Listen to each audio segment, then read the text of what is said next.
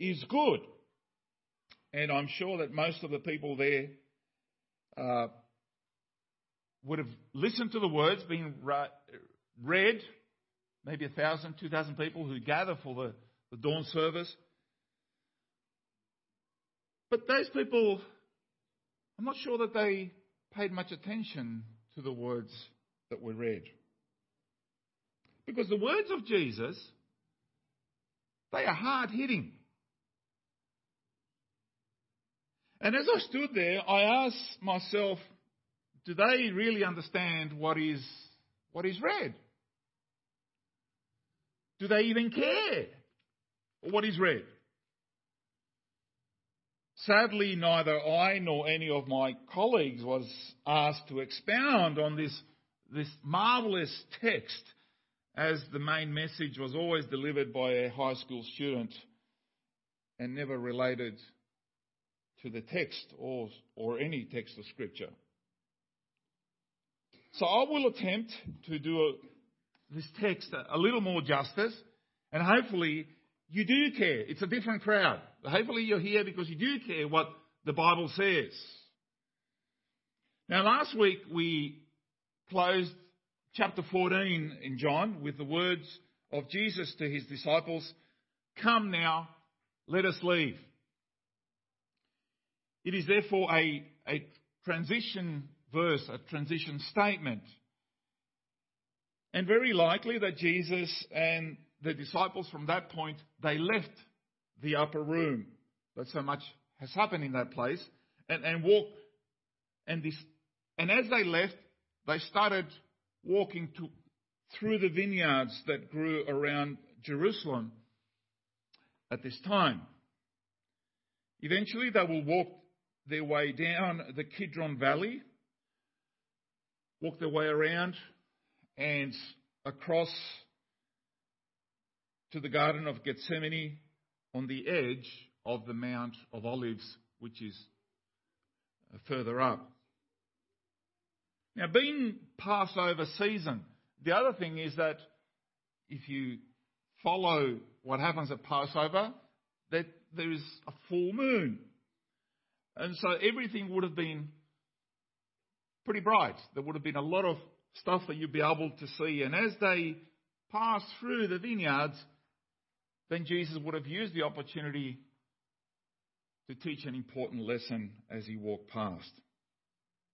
Now, unlike many of Jesus' parables, he doesn't leave the interpretation to us. He tells us, in fact, every detail almost of this. He tells us who the main characters are. He tells us what the application is about. So the first thing is we're going to go through the main characters in this metaphor. In fact, it's a little bit more than a metaphor, obviously. But I think they call it an allegory when it's an extended metaphor that draws a lesson. So the first thing is we're going to say is that the Son is the vine. That should be pretty clear. Verse 1a, I am the true vine. Now the vine is the source of life for the branches. It provides the sap and nutrients for which the grapes are produced. It should be obvious that without the vine, no fruit would ever result. The vine is connected to the ground. The vine can be a young vine. It can be an old vine. I'm told that one of the oldest vines is actually in England, which is from around about 1,000 years ago or something, and it's still producing grapes. And vines develop a certain reputation according to the type of grapes that they are and by how productive they are. Branches are utterly dependent on the vine. And here Jesus gives us another I am statement. In the Greek, it's ego eimi. It's a declaration that we find throughout the Gospel of John. I am the true vine. Unlike us now, separated by a couple of thousand years, his disciples would have been very familiar with the metaphor that he was using. Because in the Old Testament, there are many passages that actually refer to the nation of Israel as being God's vineyard. So the vine became symbolic of an entire nation, but unfortunately with negative results. And there's a couple of passages, there are many passages, let's just pick up on a couple. Hosea chapter 10 verse 1. Israel was a spreading vine. He brought forth fruit for himself. As his fruit increased, he built more altars. As his land prospered, he adorned his sacred stones.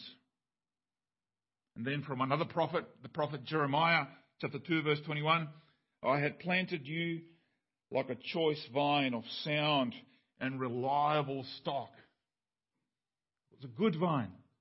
How then did you turn against me into a corrupt, wild vine, says the Lord. Now Jesus here is not saying that Israel was a false vine. It's just that it never lived up to its potential. It did not produce the fruit, the grapes that were expected from it. Jesus, however, is the true vine of which the nation was a symbol, a picture of.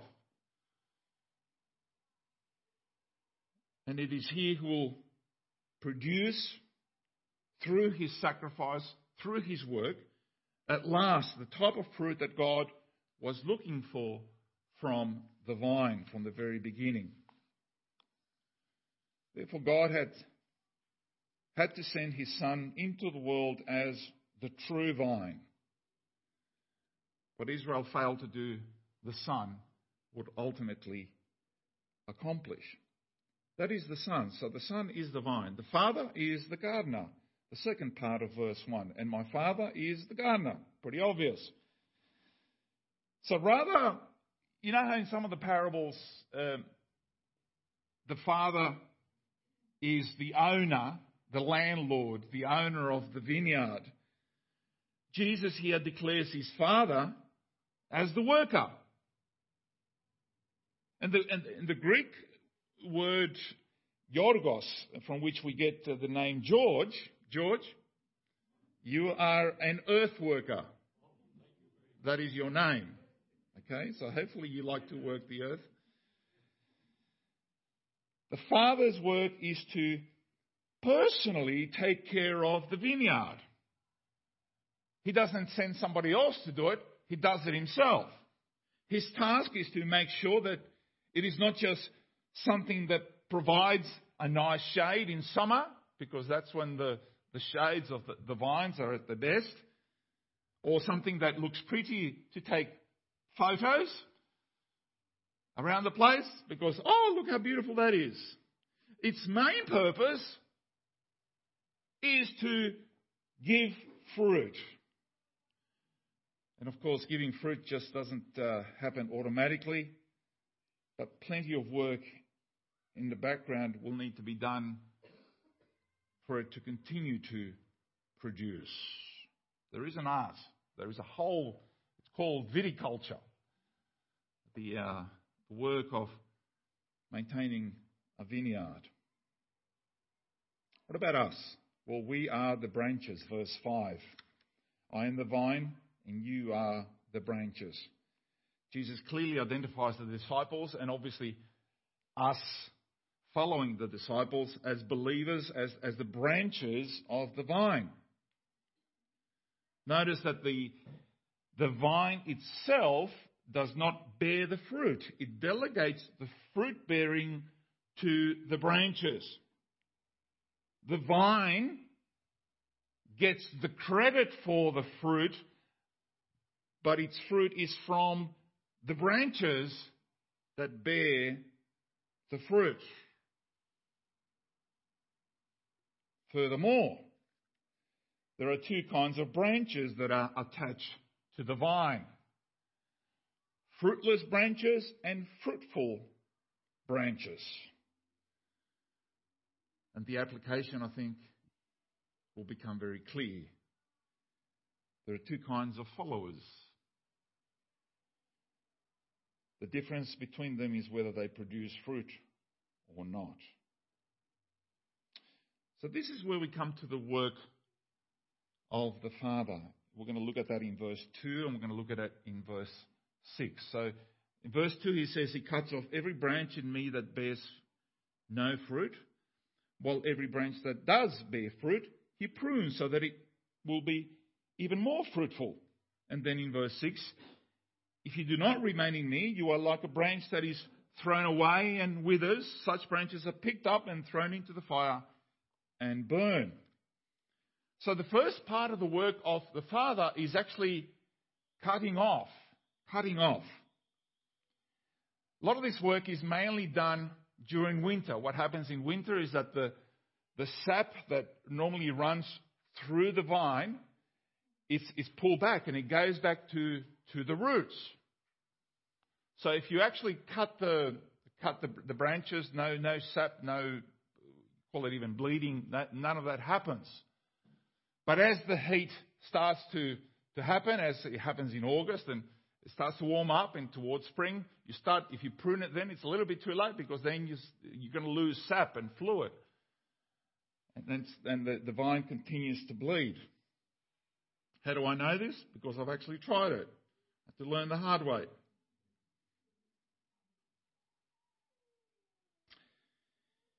So the pruning happens mainly during winter. And the vine keepers cut off certain sucker shoots from the vines. They will grow leaves abundantly, these sucker shoots, but they will never produce fruit.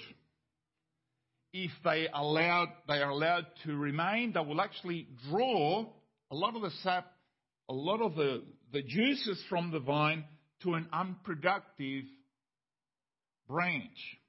So these shoots need to be cut off. They need to be reduced so that the fruit-bearing branches actually give more.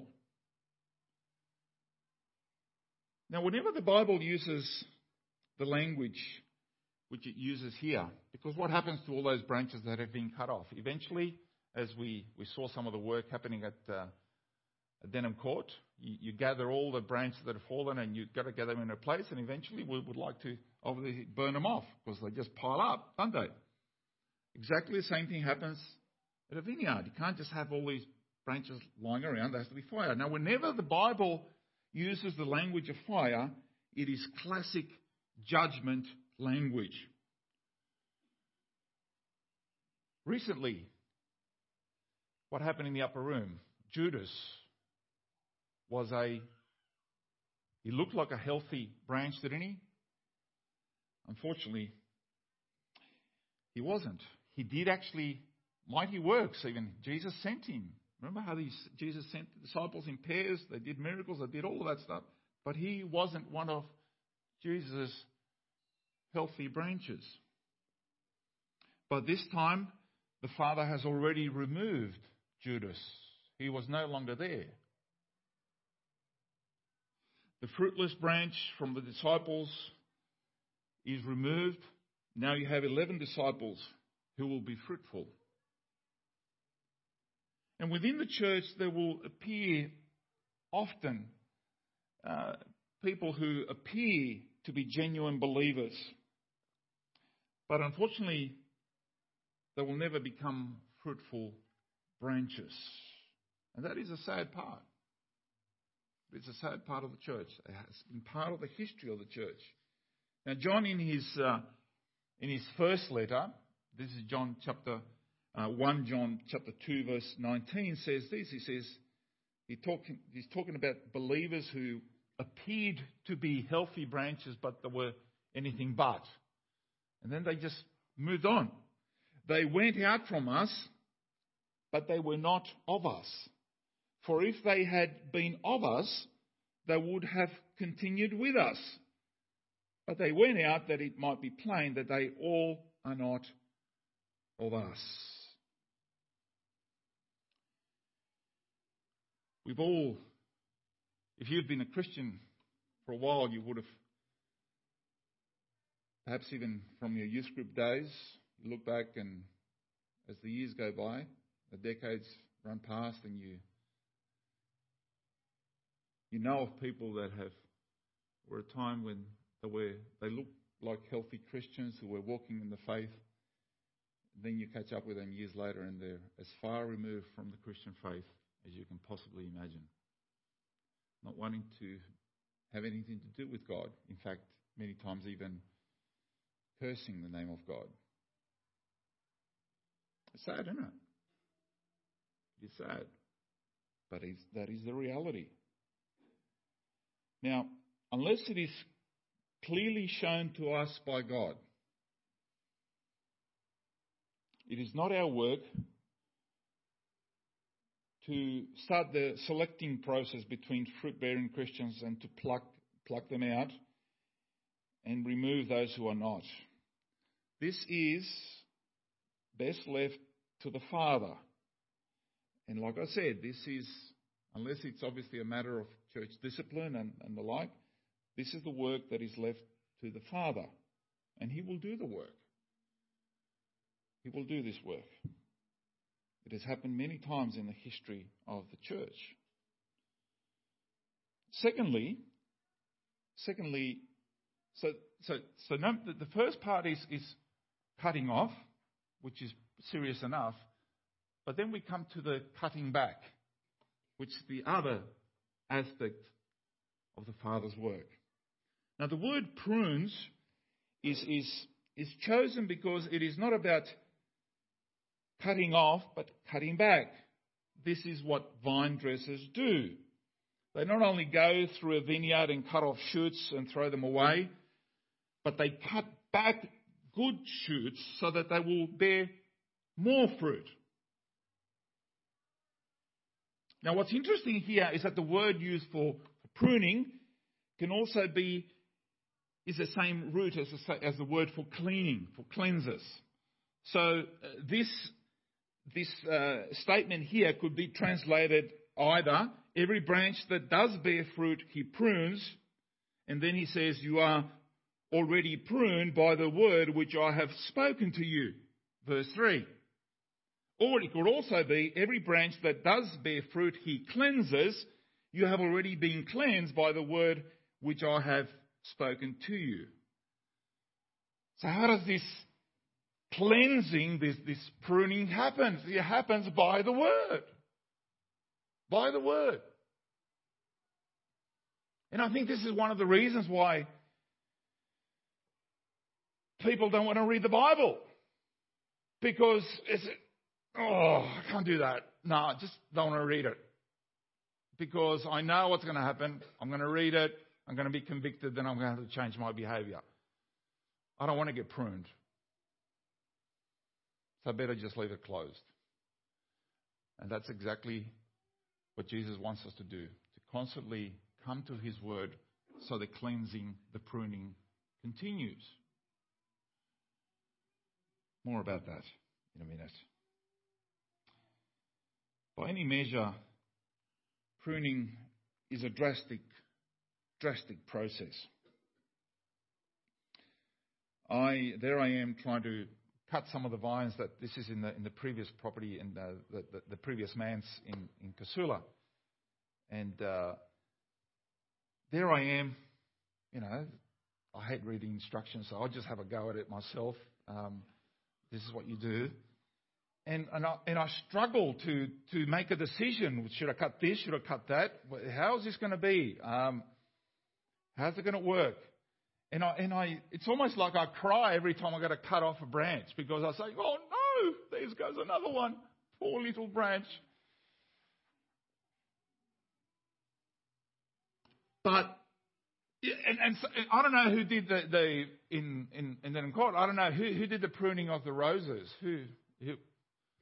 Yeah, so that was pretty savage. I mean, you just went out there and I was like, oh my goodness, look what happened to the roses. But that's exactly what's going to happen. It looks severe, doesn't it? But if you wanted to produce beautiful flowers, That's exactly what has to happen.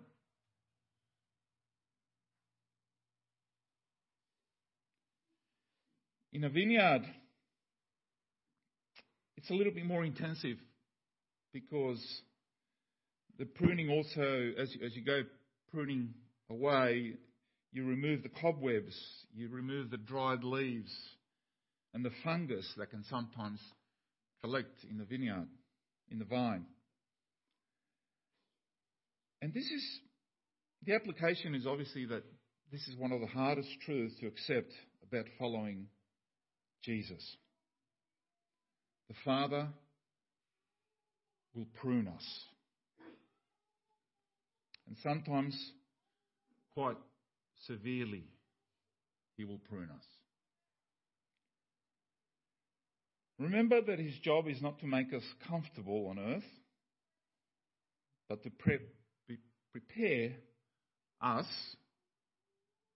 to live in His mansion, in His home, in heaven. So if anybody has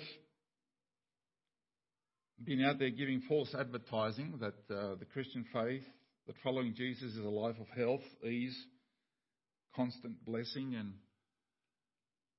singing along, I'm walking on sunshine. Ooh. If that is your idea of the Christian faith, I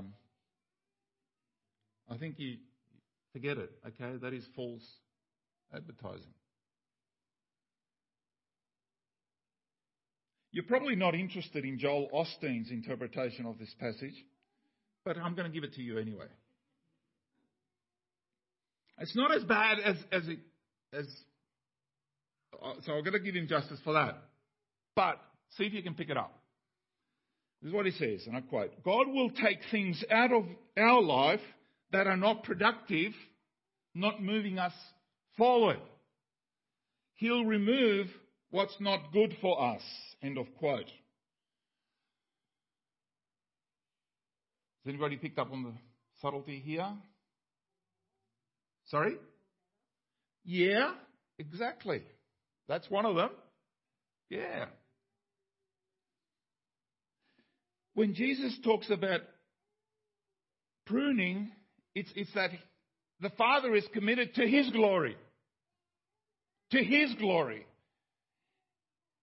And He will take away even things that we think are good and necessary.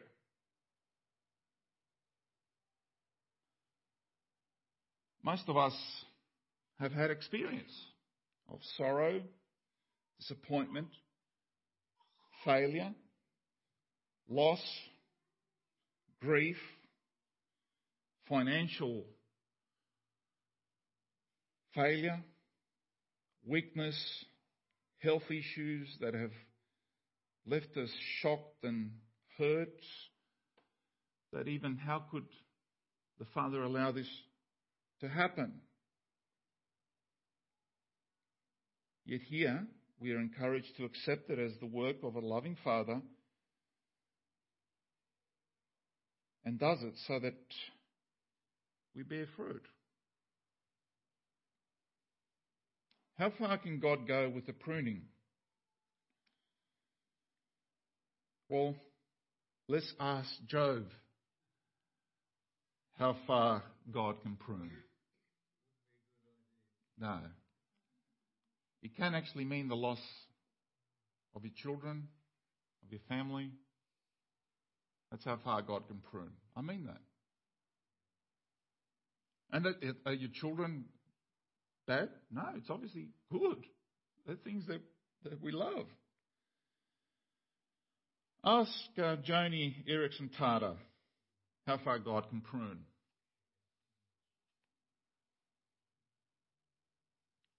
Quadriplegic. At 14, yeah. Ask the Apostle Paul how far God can prune. This is what he says in 2 Corinthians 1:8-9. We were under, and he was doing ministry. He was going where God had sent him, right? In God's will. We were under great pressure, far beyond our ability to endure, so that we despaired of life itself. Indeed, we felt that we had received the sentence of death. But this happened that we might not rely on ourselves, but on God, who raises the dead.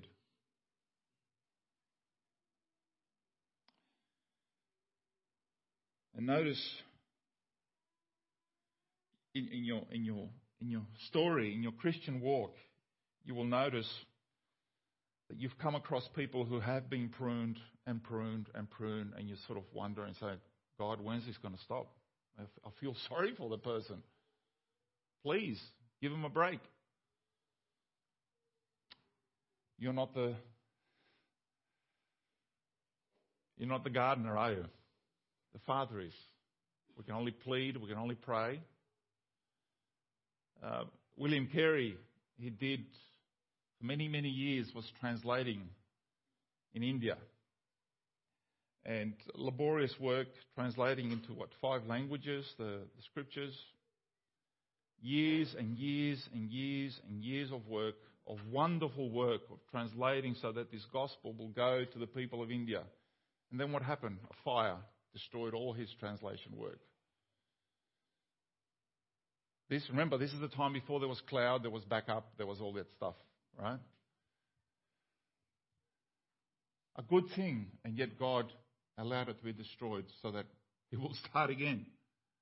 How would you have felt? But there is good news here. There is good news, if you can appreciate it, that is. The very reason God prunes us is because we are already bearing fruit. He doesn't prune those who aren't His. And He does this because the short-term pain is more than worth the long-term gain. While we might want just a closer walk with Thee, to be smooth and easy, the Father has other ideas. So we come back to that promise that it is because we are bearing fruit that we are being pruned.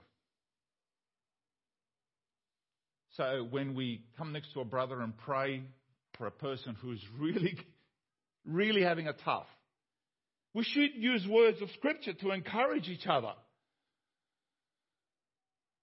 And be able to lift each other up, because you're saying, brother, all I can say is you're being pruned. What else can I say? And the reason you're being pruned is because you're actually bearing fruit. What you're doing is God is showing Himself through you. He's going to continue to do it. I don't know for how long, but whatever's going to bring Him glory, He's going to continue to do.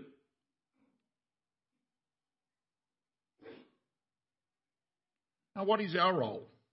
What is our role? Verse 4, he says, "Remain in me as I also remain in you. No branch can bear fruit by itself. It must remain in the vine. And neither can you bear fruit unless you remain in me. I am the vine, you are the branches. If you remain in me and I in you, you will bear much fruit. And apart from me, you can do nothing." Firstly, then, our role, from what we see here, is we need to be in Jesus. There are many people, obviously, who are in religion. Many people who are in church. There are many good, moral people. But that doesn't mean that they are in Jesus. And many, I think, will be deceived in this matter. Matthew 7 gives us the warning. Many on that day will say, "Lord, Lord, we've done this, we've done that." And He says, "Away from me." And the only way to be in Jesus is via the new birth. And this occurs when a person becomes convicted of their sins, and in repentance they come to Him. They receive the finished work of Jesus on Calvary as the payment for their sins. And from that point on, they confess Him to be their Lord and Saviour of their souls. This is the biblical way of salvation. You need to be in Jesus. Make sure of that. If you're here this morning and you're still not sure, come back to this point. Are you in Jesus or not? Secondly, once you're in Jesus, you need to remain in Jesus. Remain in Him. The other word that is used in other versions is abide, which is the old-fashioned word. Abide. It is clearly here this twofold process that our Lord asks here. And there's an active and a passive. Remain in me is the active voice. This is something that we are expected to do. Another way that we can use, that the Bible uses is follow me. That's what it means to remain in Him. That's your job. That's what you've got to do in the power of the Holy Spirit. Remain in Him. And then there is a passive. As I also remain in you. Remain in me and as I also remain in you. We looked at that through the Holy Spirit. The implication here is let me abide. Let me remain in you. Don't push me out. Don't push me away. And it is not something that we can initiate, but this is the work of our Heavenly Father. When God takes residence in our hearts, we looked at that. We will make a home in Him. The point is not that the branches will do better if we are attached to the vine. The point is that the branches can do nothing unless they're attached to the vine. They will simply wither and they will die. So what are the results? Verses 7 and 8. If you remain in me and my words remain in you, ask whatever you wish and it will be done for you. This is to my Father's glory, that you bear much fruit, showing yourselves to be my disciples. The first thing here is bearing fruit, obviously, and we've been saying that all along. If we're His, we will bear fruit. We do not abide because we bear fruit. Rather, our abiding is the cause of our fruit bearing. And what is that fruit? What is that fruit? And now our mind will probably go straight into production mode straight away and define success and immeasurable goals, right? That you have attained this, you've reached that, and suddenly you're bearing fruit. There is a sign here of your fruit bearing. Look at it. But God has other means. It's clear that the fruit which Jesus is referring to here is Christ-likeness, His character reproduced in us. The Apostle Paul, in fact, told us exactly what the fruit looks like in Galatians, which we read earlier on. It says, what are they? Love, joy, peace, patience, kindness, goodness, gentleness, faithfulness, self-control. Do you ever put that on a flow chart? See how it works? Whether you've achieved your goals?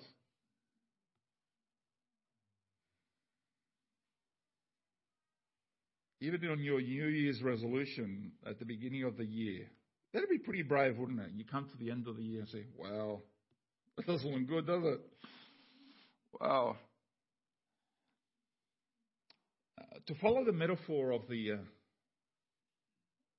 vine, here we have 9 big, juicy grapes gathered in one cluster. Right? It's just this succulent that says, oh, that's what I want.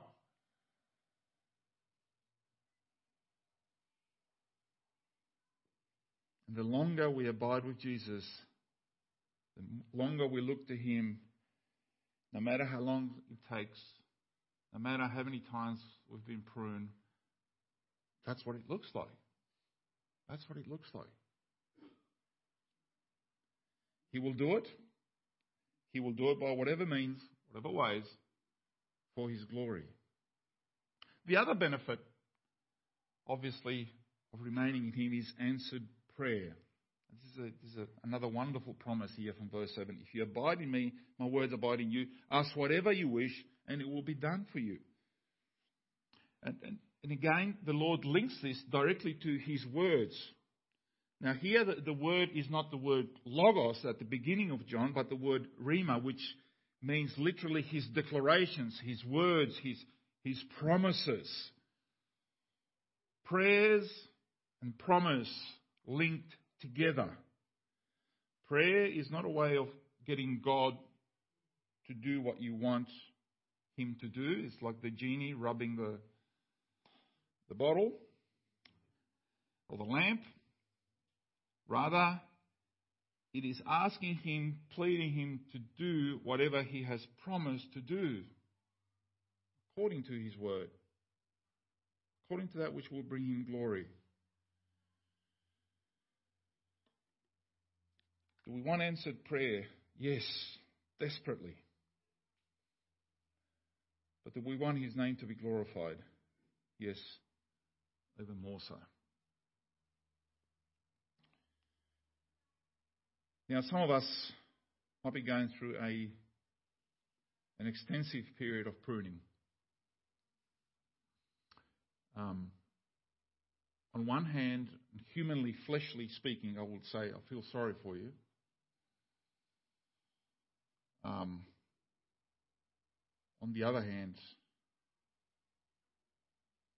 I could say, may God give you strength as He continues to cut back. I don't know how long it's going to go, but you must be blessed in the fact that He's going to bring out even more marvellous fruit from this whole process. That has to be encouraging, right? You have to see that as an end result. In conclusion, fruit is the result of the life of the vine flowing through the branches. Like I said, we often view fruitfulness in terms of increased activity, doing this, doing that, getting involved in this, getting involved with that, and that's acts of service are good and necessary for the church. We need to keep the wheels turning. This church, apart from the grace of the Lord Jesus Christ, unless we use His gifts, His talents in us, which is the way He's designed the church will not be here. Church is us. But for Jesus, it has to start deeper than that, deeper than our service, than our contributions to His kingdom. Being fruitful is allowing His life to flow through you and me. Not a matter of what I accomplish, it's the result of me being in close fellowship with Him. So whenever you wonder if you're being a fruitful Christian, ask yourself, am I like Jesus? Don't compare yourself to the pastor, to Duncan, to anybody else. As bad or wonderful examples as we might be, the standard is actually much higher than that. It's actually Jesus. And you have to look at the fruit of the Spirit. Is His life flowing through you in the ordinary activities of everyday life, every day? Do the grapes of my life point others to the vine and saying, this is the life-giving vine right here. Come, let's be part of it, because this is God's work. May all glory go to Him. Amen.